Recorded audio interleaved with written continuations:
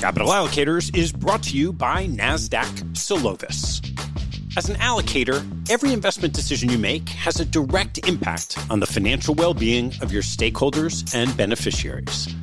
But with a fragmented portfolio view across your public and private market holdings, you can risk making decisions without the full visibility of their impact on the overall portfolio. Organizations need a solution that delivers a consolidated portfolio view to let the investment team shift their focus from operations to analysis. A solution that helps create context faster and take the right actions sooner. NASDAQ Solovis is a software platform that unifies your public and private market holdings data to create a single source of truth. It empowers investment teams to understand the impact of every decision with accurate and reliable information.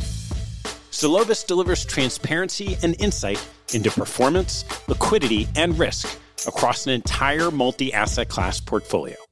You can learn more and request a demo at nasdaq.com/solutions/Solovis. That's nasdaq.com/solutions/SOLOVIS.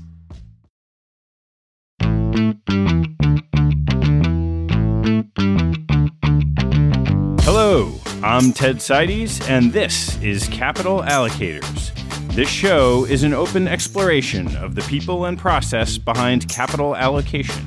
Through conversations with leaders in the money game, we learn how these holders of the keys to the kingdom allocate their time and their capital. You can join our mailing list and access premium content at capitalallocators.com. My guest on today's show is Neal Foard, a 25-year advertising and marketing executive who specializes in the art of storytelling. Neal's ranked among the top 10 most awarded creative directors in the world. He served as the worldwide director of creative learning at Saatchi & Saatchi and developed award-winning campaigns for the likes of Budweiser, Lexus, and Sony. Most recently, Neal coaches C-suite executives, is CMO for Within Inc., and has built a following on social media for his brief, inspirational videos about the kindness of everyday people. Neal launches into our conversation with one of his stories about kindness and then breaks down its components. We turn to the process of telling a story, including preparation, the arc of a story, and audience engagement. Neal shares tips he gives executives for presenting to small and large groups, improving on video, practicing, and working with nervous anxiety. We close with another of Neal's fun stories, this time leaving out the breakdown to apply what you learn. I hope Neal's gems help you improve the stories we deliver and listen to every day in our personal and professional lives. As we turn the calendar on the new year, past guest Katie Milkman reminds us that it's a wonderful time for a fresh start to form new and improved habits. In the event you're struggling to get started, something another past guest, James Clear, says is tantamount to forming habits, I thought I'd suggest an atomic habit to kick off 2023.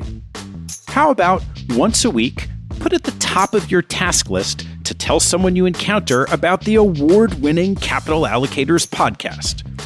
Now, it's true we've won some awards along the way, but don't worry about that. It sounds really impressive, and you'll sound culturally plugged in just for mentioning that. Now, tell someone about the show, check it off your task list, and off you go to forming another positive, impactful habit in the new year. Happy New Year, and thanks for spreading the word. Please enjoy my conversation with Neal Foard. Neal, great to see you. Hey, nice to see you too, Ted. Thank you for having me on.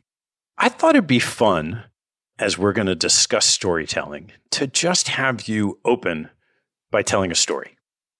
I was in Chicago doing a very large presentation to an enormous client. There were 300 people in the room. My bosses were in attendance. And oh my Lord, I just blew it. I blew it so badly, I was pretty sure I didn't have a job in the morning. And so I'm staying in this hotel. It's a very fine hotel in Chicago, and it's late at night. It's about, 2 in the morning, and I just couldn't sleep for obvious reasons. And I thought, maybe the bar's open. I'll go down and drown my sorrows. So I walk downstairs in the hopes that it's open, and sure enough, the light's on. Now, there's nobody there except this woman bartender, tough looking. She's like Polish. She looks like she led a shipyard strike against the Soviets.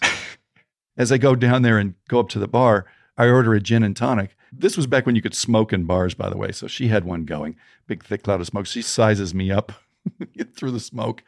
And I said, gin and tonic, please. She goes, yes, you could have something dull and unremarkable. Or you could have the best vodka in the world. Up to you. So I said, well, I'll take the best vodka in the world.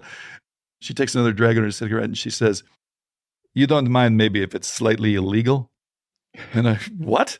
And she says, it's got a blade of grass in it from Poland. This makes the customs people wet the beds. So I go, no, I'm good for it. She goes, okay. So she pulls out 2 glasses and she sets them out and she pours me just a straight vodka almost up to the rim. And for herself, she does the same. So I'm, okay, is this how they do it here? We toast each other. And when we clink glasses, I can see on her hand, she's got this prison tattoo, a phrase in Polish. I'm thinking, hey, what does that say on your hand there? And she says, she takes a drag off her cigarette. 20,000 years ago, odds are good. You get killed by a tiger or a bear or fall through the ice. And we learned to freak out as a species because everything was trying to kill you. And we survived because of this. But now we have a bad meeting. We freak out. But it's not going to kill us, okay? So the tattoo says, Nyama tigresa, there is no tiger. And I looked at her like she was reading my mind. And I said, I think you may be the greatest bartender in Chicago. And she takes a big drag off her cigarette and goes, you may applaud. Now, as it turns out, she was not an employee of the hotel. She was a guest just like me. She had come down, same time, found the liquor cabinets completely locked, and the only thing there that was available was this bottle of illegal booze that was under the counter. So that's why she brought up this Brovka. Well, Neal, I'd love to break down that story a little bit. How do you think about the arc of that story and some of the things you just told along the way that just made it so engaging? I had the benefit of that happen to me. The beauty of it is that you can recall events in your mind pretty vividly. And now all that's important is you say, okay, well, what do I want to make sure that people hear so that they can get to the same emotional space that I was in? For example, one of the beats of the story is the opening is me falling flat on my face. And even though that does seem to surrender a little status on my part, everybody can identify with that moment. They all say, yes, something similar has happened to me. The next piece of action is, okay, so there I am. I'm frustrated and I can't sleep. And so I'm thinking, well, maybe the hotel bar is open. You're thinking, okay, well, he's going to do something to try to relieve his pain. So here we are in a hotel bar at 1 or 2 in the morning. In the mind of the listener, they're with you. They understand where you are, and they've got an image in their head. And the beauty of storytelling is it's theater of the mind. That is, they're forming the images. And because they're forming the images, this is a way for them to remember what's happened. The great thing about stories is people are often able to recite them. There's no way I could give you 50 pieces of data and have you remember them later. But in a story, they can remember the basic arc of it, and it's memorable in that way. They can repeat it. It's got a fairly simple beginning. I botched a business meeting, probably was going to lose my job. I couldn't sleep. I decided to go down in the bar. I was a little surprised, happily, that there was somebody there. In this case, what I've chosen to do is portray the character of this woman with a certain description so that it populates in your head as a vivid image. I don't know whether you think the woman is attractive or not, but I know you know this. She's tough. She's a smoker. She's got a tattoo on her hand, and she's alone in a bar at 2 in the morning. When I walk up to her and I order a drink, she looks at me through the smoke. She's sizing me up. The whole thing about the cigarette is just a way of giving her the opportunity to be powerful and characteristic. When she blows out the smoke at the end, well, you may applaud. It just adds to her air of fatalism. I've seen more than you can imagine. And when I pay it off at the end, it turns out she wasn't an employee of the hotel. She was just having a drink with a stranger. Those beats, those details. Any story really shouldn't be a long description of an environment. But if you are going to describe the environment, the points that you describe should have a reason for appearing. If I say the booze is illegal, why does that matter? Well, because it turns out that's why it's out there. It's not back behind the counter. I'd love to turn to your background and path to getting to the point where you really so understand this art of storytelling. I came from 25 years in advertising, where I was working for some of the world's biggest ad agencies. I was on the creative leadership side of the business. I would be the creative director that was trying to manage the messaging for a brand like Budweiser or Toyota or Sony. And in the later part of my career, I actually specialized in business development. We were pursuing large global accounts like Samsung on a global level. When I was with the global ad agency Saatchi & Saatchi in New York, because our teams got kind of famous for how well they presented their material, they made me the worldwide head of creative education, which at its core was really just a storytelling school. And the reason it was so important to them was when you are an advertising agency, you really are not showing off a physical product. You're saying, this is an idea, and I need you to understand it, and I need you to grasp what is likely to happen. I need you to feel the same thing the audience would feel so that you will understand the economic impact of communicating to the world that this is who you are. I put in my easily 10,000 hours doing presentations, and just like stand-up comedians who tune up their act on the road, bombing night after night, and finally arriving at that place where they think they kind of get it about what works and doesn't work. I went through the hard knock school of presenting thousands and thousands of times while watching the faces of the audience and saying, okay, that didn't go over. How do you do this? It's funny, there is an art form at work. Eventually, I started taking on clients in the C-suites because it started with some of the Saatchi senior executives would have me tune up their presentations. And then later when I was in Silicon Valley, executives would often come to me and say, hey, listen, can I run this by you? And that's turned out to be a pretty good source of income for me. Why do you think understanding how to tell stories is so valued by the C-suite? It's a really significant thing for an executive to be good at selling their message and their agenda. It really is, because consider they are growing in consciousness of the power of belief in their company mission for their own people to be more engaged. Anybody who's in the hotel business or the restaurant business, they understand the attitude of the staff has everything to do with the satisfaction of the customers. And the way that you make a hotel staff highly engaged is they believe in what they're doing and they love their company and they want to communicate that to the world. When the chief executive can make you feel this is a brand that you can believe in, they go out into the world with a different attitude. On your website, Ted, you have this wonderful quote from Warren Buffett. And the quote is, only when the tide goes out do you discover who has been swimming naked. It's a terrific investor quote, and what it means is that when market conditions worsen and things go a little bit south, what remains are the ones that are legit, and the ones that are not legit get exposed, literally. Warren Buffett could have said it that way, or they could have spun it in this really neat little analogy where it creates a vivid image in your mind. And what happens is you look at Warren Buffett this way. You go, he explains things simply. That is a very intelligent man. So it's not just that he's got good advice and that he's got a long history of success. Just listening to him, you think, that's an intelligent person and not one that's ego-driven. It was almost a Will Rogers style message.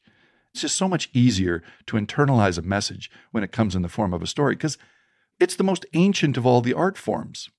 We, as a species, used to sit around the campfire hundreds of thousands of years ago. There we are around the campfire going, tomorrow we will hunt the bison, and this is what will happen. They create these myths, and they rivet each other's attention.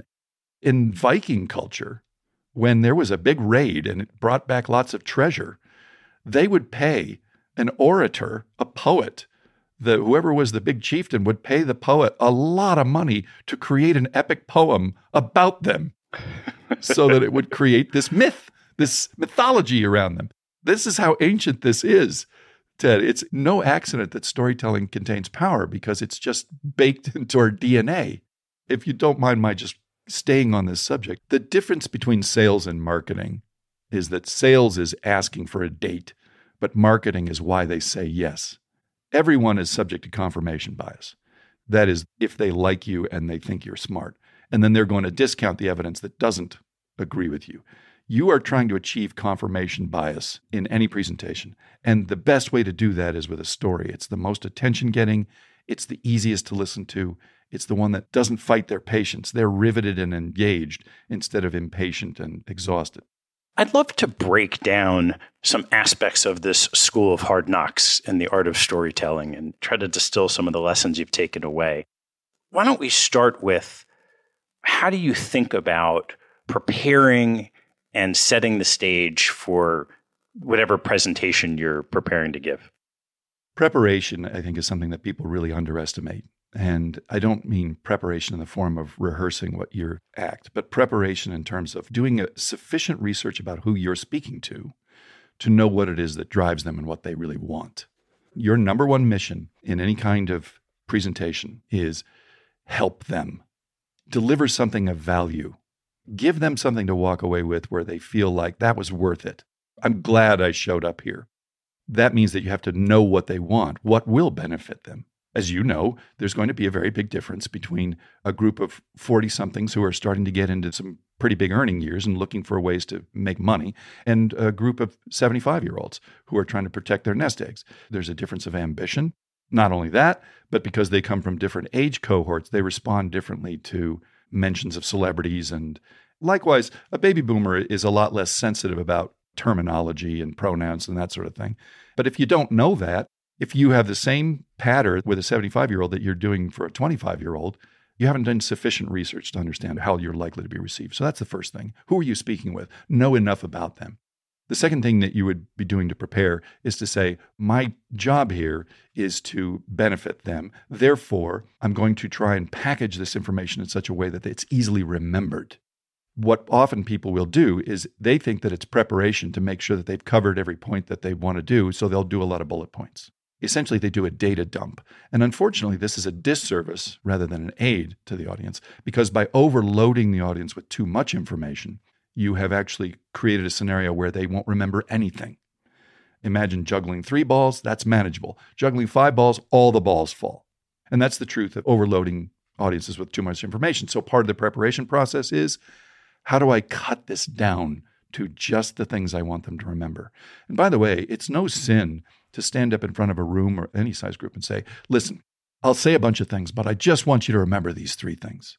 If you walk out of here and you remember these 3 things, this will be worth it. That's a nice service where somebody's going to tell you ahead of time what you should be listening for. And then when they hear it, they go, okay, I got it. There's another element when it comes to this idea of what's memorable. This is when we return to the idea of stories. Stories are vastly more memorable. It's how we are tuned to package information. Bullet points are for memos, not for presentations. Bullet points are overrated as a way of containing information. If I wanted to make certain kinds of points, it is useful to explain how it is that you came to believe something. The same way that Warren Buffett is able to communicate, market downturns are not all bad. What market downturns do is they expose the fakes. This is your opportunity to know that when people still have their swim trunks on when the ocean goes down, now you know more about them. It's just easier to remember this way than if I were to just say the text. When you're telling these great stories on your YouTube channel, what is the arc of that story? I'll tell you another story, and I'll do the post-mortem on the story, and it really helps to understand the beats. My wife and I were walking along the New Orleans waterfront. This was back when people didn't have cameras in their phones. I have this big camera around my neck. Obviously, we're tourists. As we're walking along, I hear this man's voice say, "Dan, those are some nice shoes. Where'd you get those shoes? I want to get some just like it." I turn, thinking this guy's probably looking at my wife's feet, and instead, he's looking at my feet. You can see he's a little down at the heels, maybe a little rough around the edges. Is he a panhandler? I'm not sure. And he goes, "Yeah, those are some great shoes. Where'd you get those?" And I'm trying to remember. And while I'm in that memory bank access, he goes, "Oh, I know you got those shoes." And I said, "No, I'm from out of town. I don't think so." And he goes, "No, I know you got them." I go, "No, I don't think so." And he goes, "I'll bet you $5 I can tell you got those shoes." And I'm thinking, oh, it's a con. My wife is literally pulling on my arm like, let's go. But we're on vacation. And I'm thinking to myself, is it worth $5 to hear the punchline to this gag? Yeah, it is. So I go, okay. And he goes, "You bet me $5? And I say, "Yeah." And he goes, "You got those shoes on the end of your feet." Oh, okay. All right. So I start dragging my wallet out of my pocket, and it gets to the top of the arc. And my wife says, You're not going to pay him. And it starts to descend down into my pocket. And the guy says, it's cool, man. A lot of fellas let their woman tell them what to do. So I'm like, okay, here it is. I have to pay him. Now, the story is important for this reason. What you saw there was a masterclass in power. When we walked into the situation, I have the money, I have the attractive spouse, I have free time to go on vacation. I'm the man. He has nothing. He's a panhandler. Now, his job is to try to get money from me. Now, he could ask, but you know how people are with panhandlers. It's very unlikely that you're going to get a buck. He starts out, I am way above him on the status curve. But when he says, hey, I like those shoes, I want to get some just like it, what he's communicating is, I believe I am of equal status with you. So he has lowered my status and raised his own, and now we are on the same level. He says, oh, wait, I know where you got those shoes. He's asked me a question, but then he's beaten me to the answer, which actually elevates him slightly because he's saying, I don't need you to tell me. So now he's slightly above me.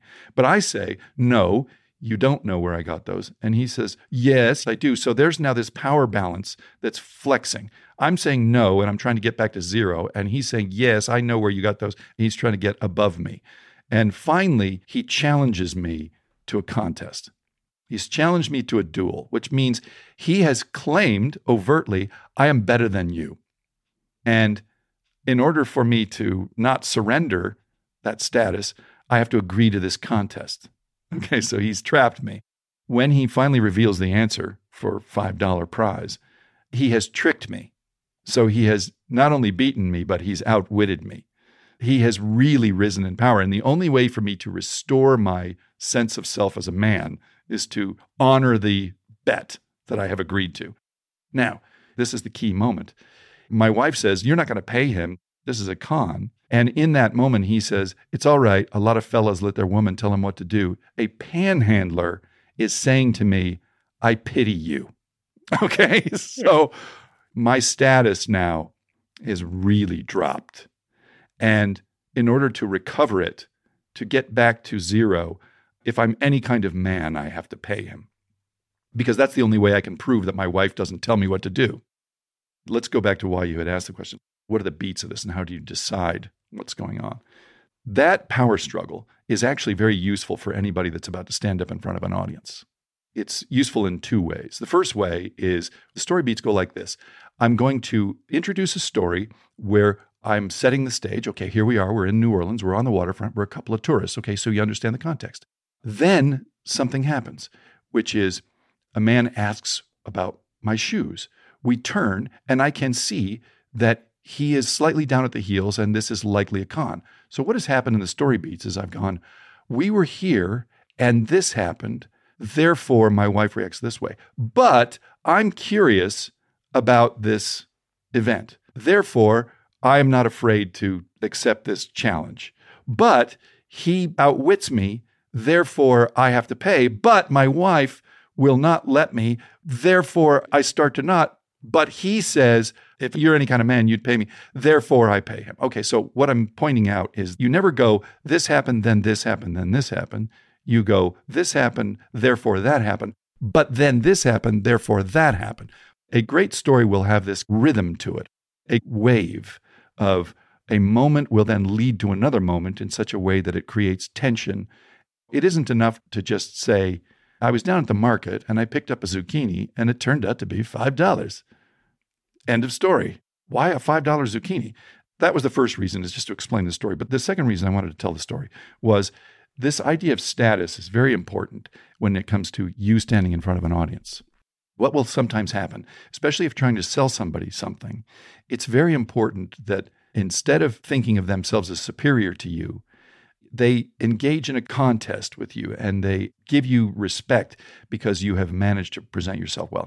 How that manifests is like this. Oftentimes when people stand up in front of audiences, they'll say things like, we're so excited to be here. And they don't realize that that's actually a surrendering of status. Why are you excited? Well, it sounds like you're cringing a little and you're saying to yourself, I'm so excited to be in your presence. Thank you for allowing us to be here. That's no way to begin. If you're really excited to be there, then you should begin with, wow, I cannot wait to share this with you. This is going to be hugely beneficial. And by the time you get to the end of this, I just want you to remember 3 reasons why this is a great thing for me to share. That kind of level of enthusiasm, that's real excitement. Imagine how much fun you'd have, Ted, if you were able to say to a retiree who was living on Social Security, hey, I just found out that you have an uncle that left you $10 million. That would be hugely enjoyable. And you wouldn't say, I'm so excited to be here. You'd go, Aunt Martha, check this out. You'd leap right into it.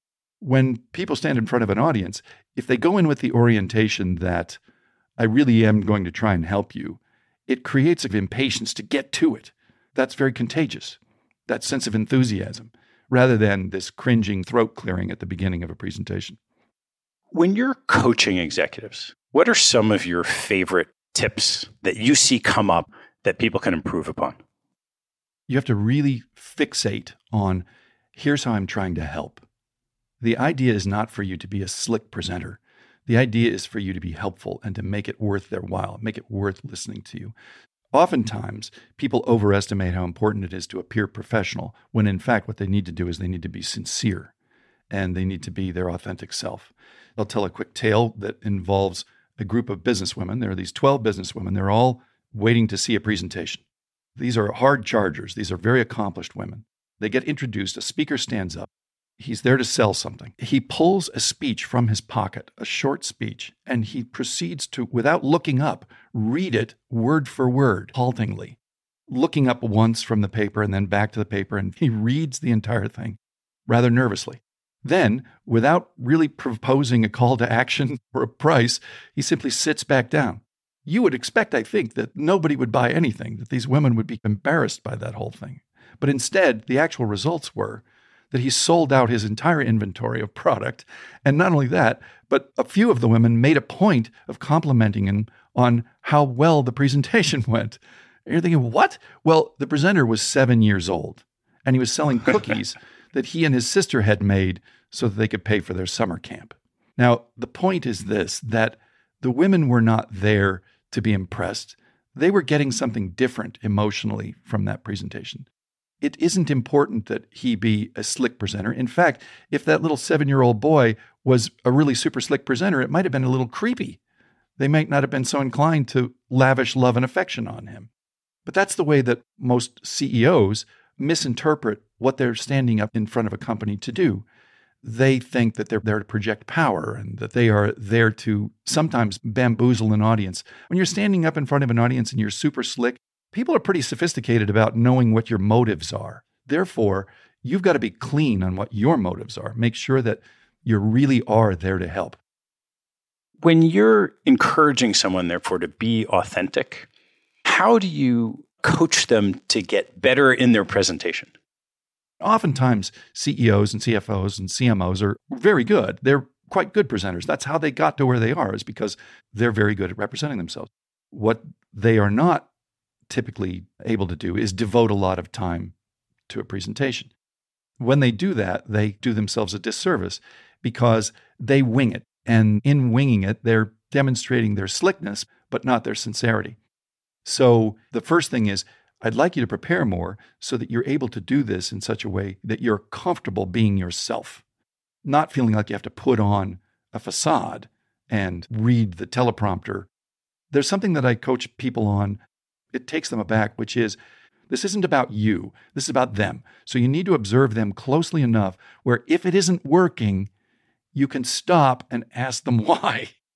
Let's say you're in a room full of people and you're trying to explain to them the benefits of something, and you can see that they're confused. Well, clearly something's causing that confusion, and rather than just keep going to the end and leave them confused, you should stop and say, I'm looking at your faces. I'm getting a little bit of that confusion. That tells me I'm not successfully describing this. Can you tell me where I've gone wrong here? What's confusing you? You know, the beauty of that kind of engagement with an audience is that they will say to themselves, wow, okay, they're present. They're here. They're responding to me.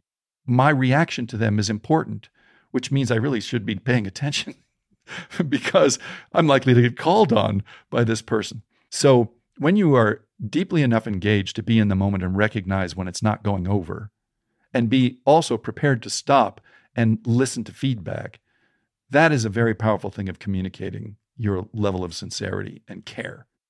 What is useful to do is to literally take a breath and look at the audience and remember where you are and think to yourself, I just want to help. I just want to help. Let me see, what is going to help them the most?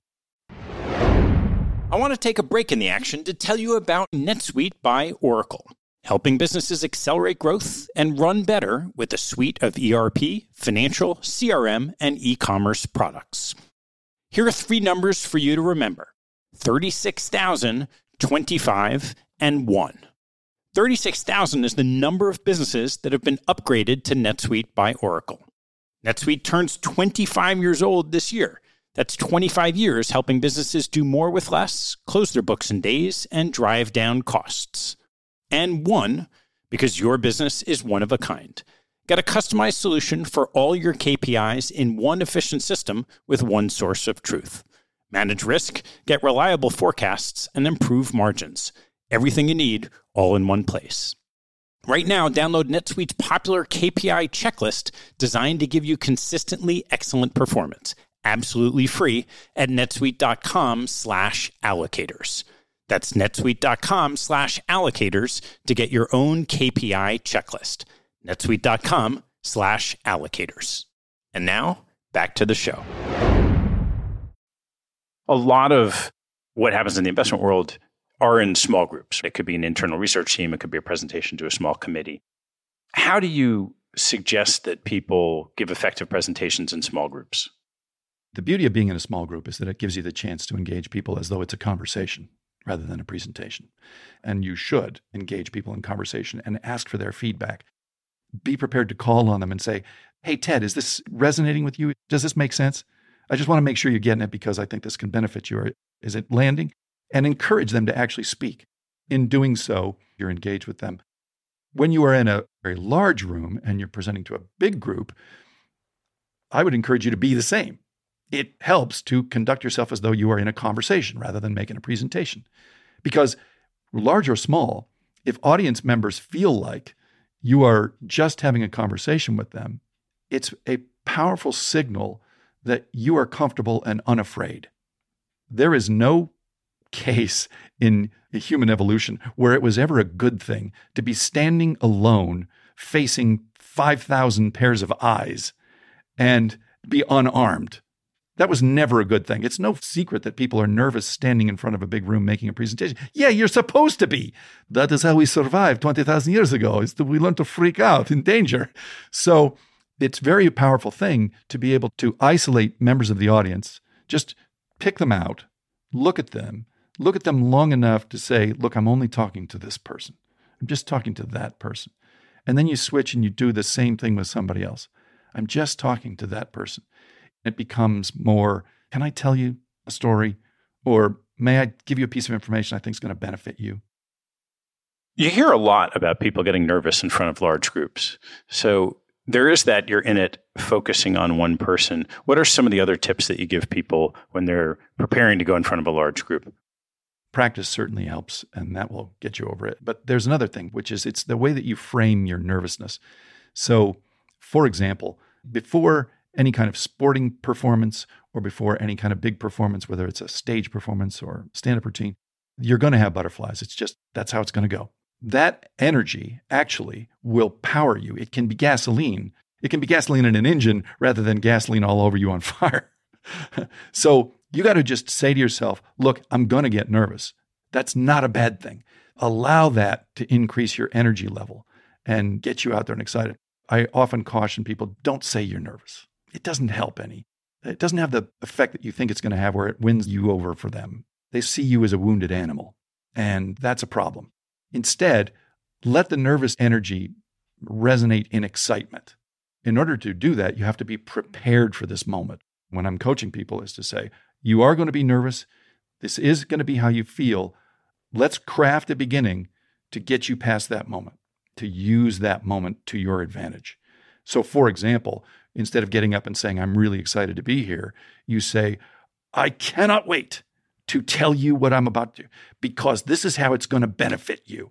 When you walk out of here, you're going to have the following 3 things that you're going to be able to use. Okay, now once this has begun, once you start down that road, the nervousness does tend to evaporate pretty quickly, because who's nervous if they're being helpful? If the audience members suddenly go, oh, this is going to benefit me, their body language changes. Their attitude changes.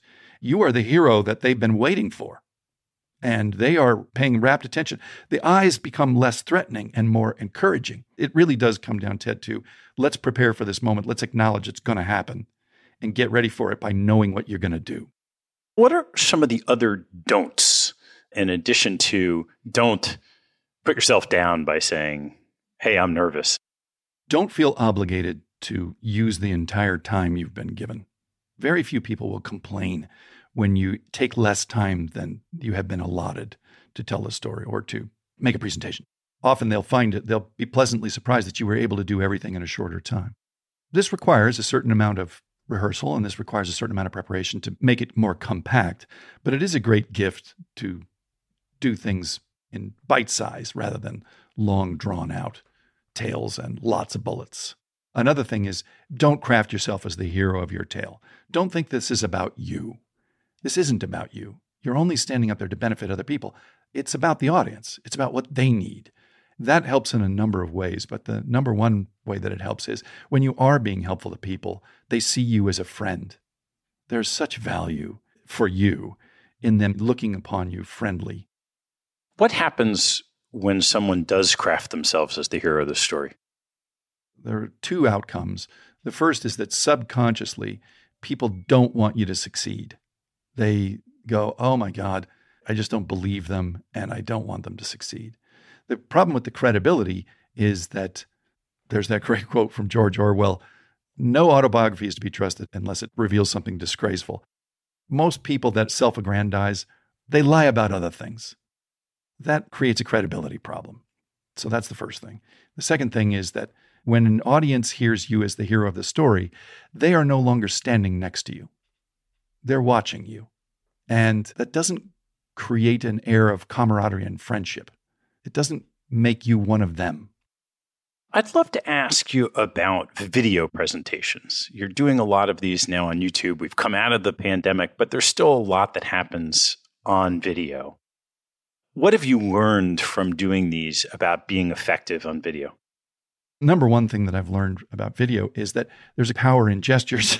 When you are on screen, it sometimes helps to pull your hands up higher in the image so they can see your hands and you're explaining.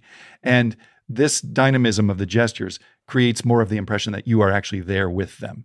Sounds like a small thing, but it's actually a big thing. Whether you're on a Zoom call, and naturally they can't see your hands because it's above the shoulders. I would encourage your listeners to actually bring their hands into the frame so that they can see the gestures that support their talking. That extra added energy is useful and it helps overcome the metronome of your speech. Another thing is, even in video, it really helps to not be monotonous. That is, allow your voice to go high, go low, to swerve this way and that, and that will naturally engage your head. It sounds like minor things, but they're helpful to the audience when they feel like you're an energetic figure and you're dynamic. Anything else you found? Well, in my case, what I have tried to do is isolate the background in such a way that the only thing that they can pay attention to is the story. Because people are so media savvy, they're quite critical of inappropriate images or badly timed execution. And so if you can get them to form the images in their own mind, it's perfectly edited, it's perfectly appropriate to the moment. There are a lot of people who will say, I'm a bad presenter.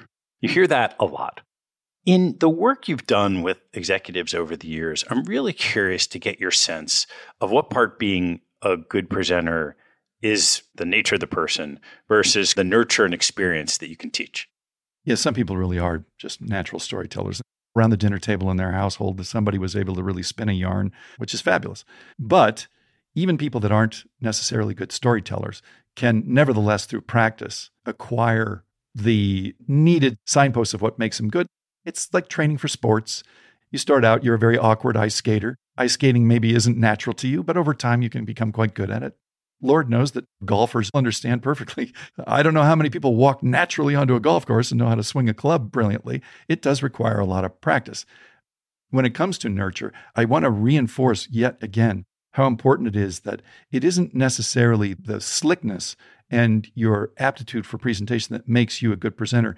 It's your motives and your authenticity and your real desire to help.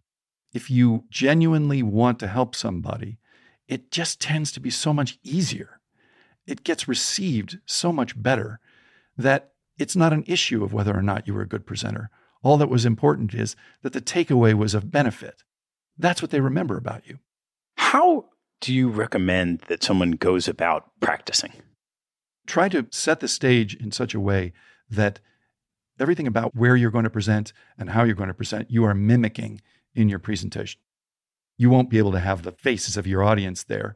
Nevertheless, it will help literally do it into a mirror so that you can see what they see. By doing it in a mirror and not being ashamed to just go ahead and by yourself do the real show, it will give you the chance to tune it up. I've had the chance, because I've been doing so many videos, I've had the chance to watch myself again and again. And I can tell you that I've made a lot of progress in my own case in the last year, just watching myself hundreds of times.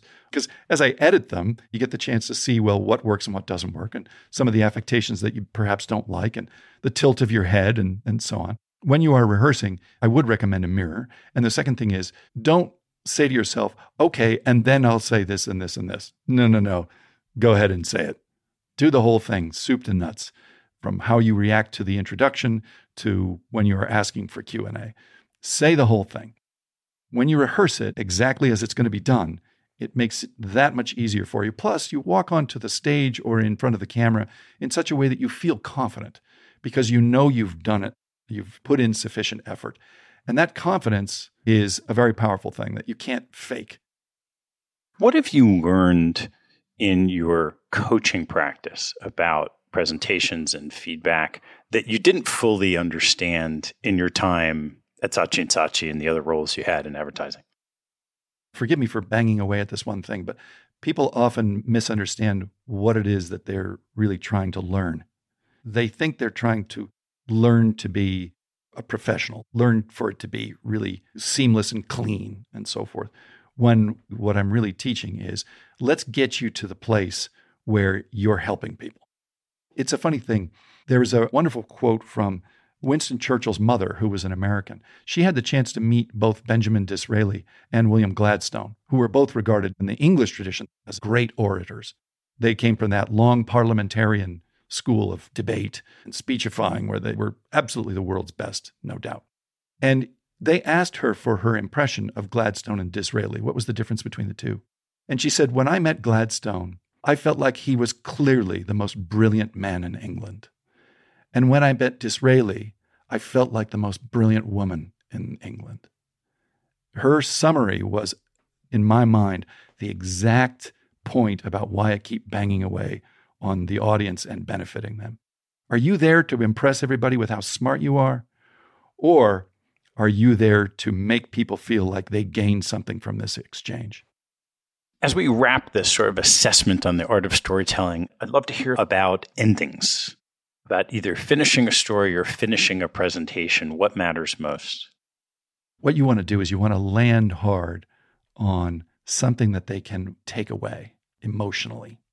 A great ending is usually a story, frankly, because a story has a conclusion and it's got that appropriate moment for surprise or laughter or applause. Typically in my own presentations, I will begin and I will end with a story. And the benefit of doing that is that because it has such a clear punchline, it signals this is over. For example, Ted, when I tell that bartender in Chicago story, the benefit of it is that her reaction, her last line is, "You may applaud." And so I have the benefit of being able to say, and we have now reached the point of the presentation where you may applaud. A great ending will make it quite clear that this is over and here's how I expect you to react. What's more, a great ending will contain within it a germ of the very first thing you said. So you return to the beginning. This is why we were all here this morning. So those were my 3 points, and I hope you walked away with them. How do you coach people on an ask? if it's a presentation that's intended to be a sales pitch, there's marketing aspect to it, as we talked about. What are the ways that people can most effectively get to that point, whether that ask is a recommendation for an investment in our case or a pitch to invest in a fund? I had a colleague who used to do a brilliant job of that because he would reach a part of the presentation where he was about to say, so we'd like you to approve this. And what he would do is he would say, if you can approve that today, we can have this commercial prepared, shot, edited, and on the air by April 2nd. We expect that it will have an impact on sales as of April 15th. I'm going to turn it over to Jack to ask for your vote. What was nice about it was absolutely unambiguous what the next steps were, provided that they did something. If you push this button, these things will then happen. And this is how we'll know they worked, and this is when we can expect to have another conversation.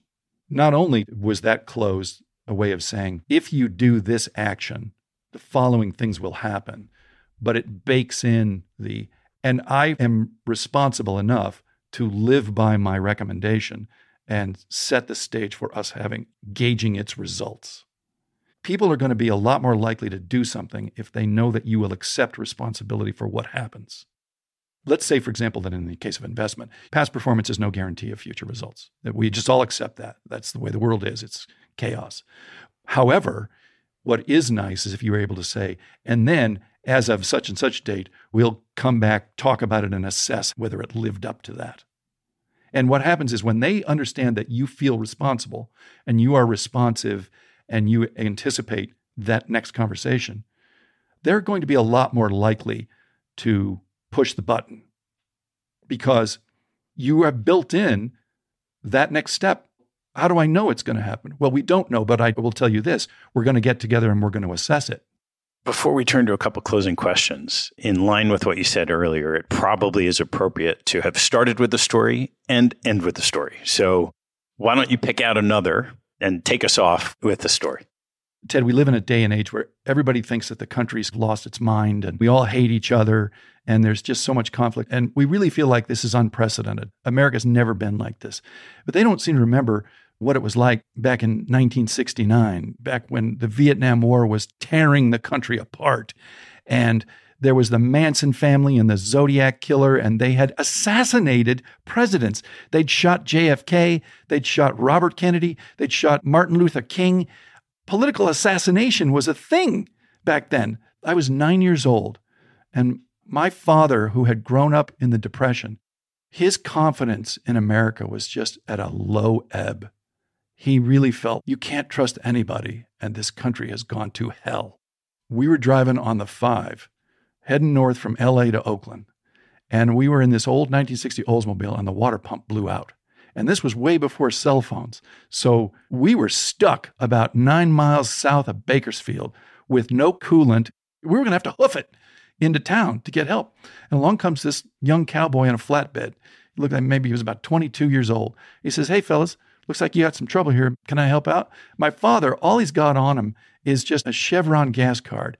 He doesn't have any money. He figured we would just go south to north just off the card. And so he says to the guy, "Well, I can't pay you." And the guy goes, "Well, I wasn't going to charge you."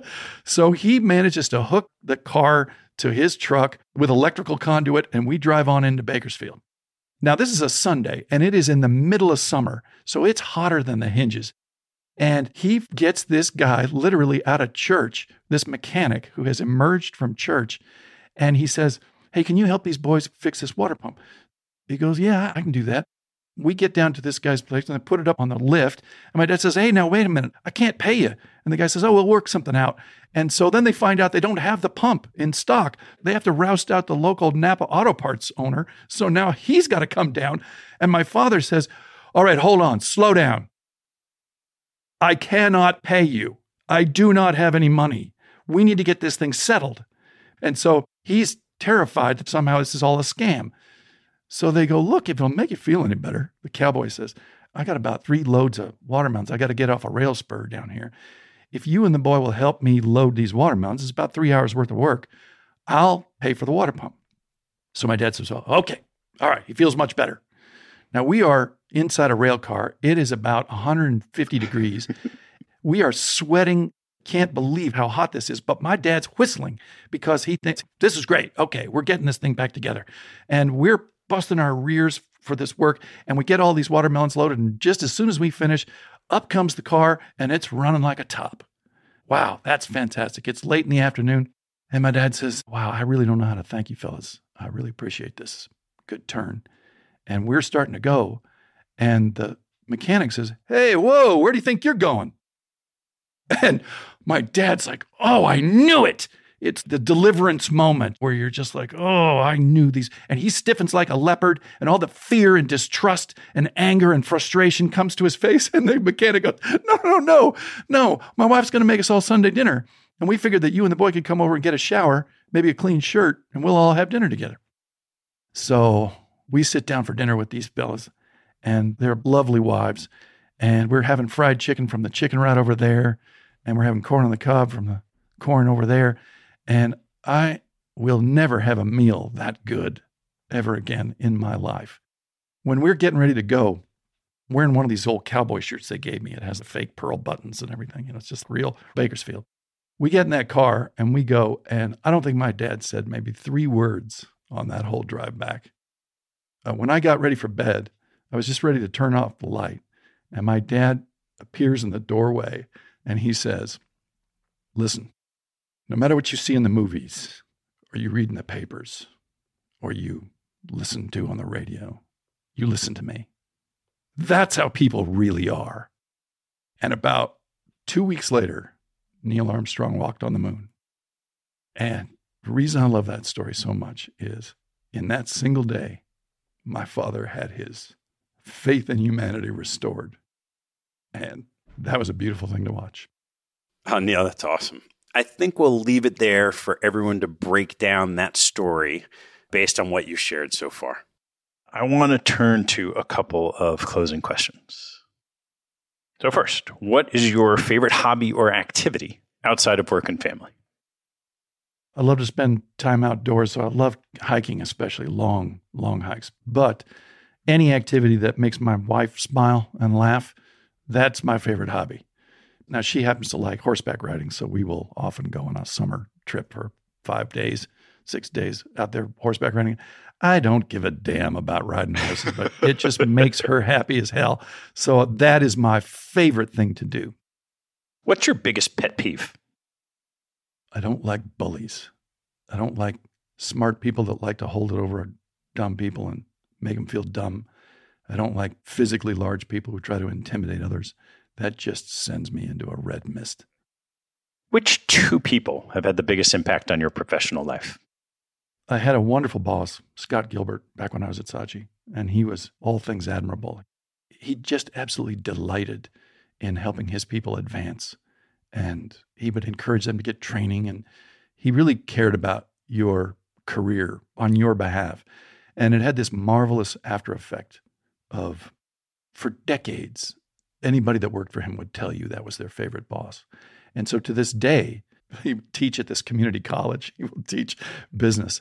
And he gets speakers to come in. They are a murderer's row of the greatest minds in advertising will come up to this small community college in Colorado just because they have such love for this guy. Yeah. How about a second one? My other boss at Saatchi, the CFO of the global organization, Bill Cochran was his name. I have never seen anybody quite as persuasive in my life. He had a knack for reading the minds of the people he was speaking to. He was a chameleon in the sense that no matter what kind of audience, no matter what age group, even though he wouldn't adopt their terminology and try to be hip with a bunch of 25-year-olds, they nevertheless looked at him like, oh yeah, that guy knows what he's talking about. He was affable, avuncular, he was easygoing, but ferociously intelligent and observant. He would look at you and take your measure. Very clever. So from that, I knew that it was possible. What teaching from your parents has most stayed with you? My father had a very unfortunate quality in that he was so often disappointed by himself. He never felt like he lived up to his potential, and it crushed him. It's quite a painful thing to watch your parent and they don't feel good about themselves. I thought it was completely unwarranted. It was a sad lesson, but I try not to be that person. I try to celebrate the small things that work out and not beat myself up too bad for the things that don't. All right, Neal, last one. What life lesson have you learned that you wish you knew a lot earlier in life? The really powerful thing was when you find colleagues that you really enjoy working with or whom you deeply respect, grab hold of them. America is about initiative. It's about starting things and trying things and going on adventures and not being afraid to fail. And when you find people who would make good partners in that adventure and trying ventures with them, because people that are really admirable and that you respect, they can cover up your flaws. If I knew in my 20s that the game was to find great partners, I think that would have led to a lot more ventures. Even if they weren't successful, they would have taught you the lessons that would have then subsequently led to success. Well, Neal, thanks so much for sharing this incredible lessons in storytelling with us. Thank you, Ted. Thanks for listening to the show. If you like what you heard, hop on our website at capitalallocators.com, where you can access past shows, join our mailing list, and sign up for premium content. Have a good one, and see you next time.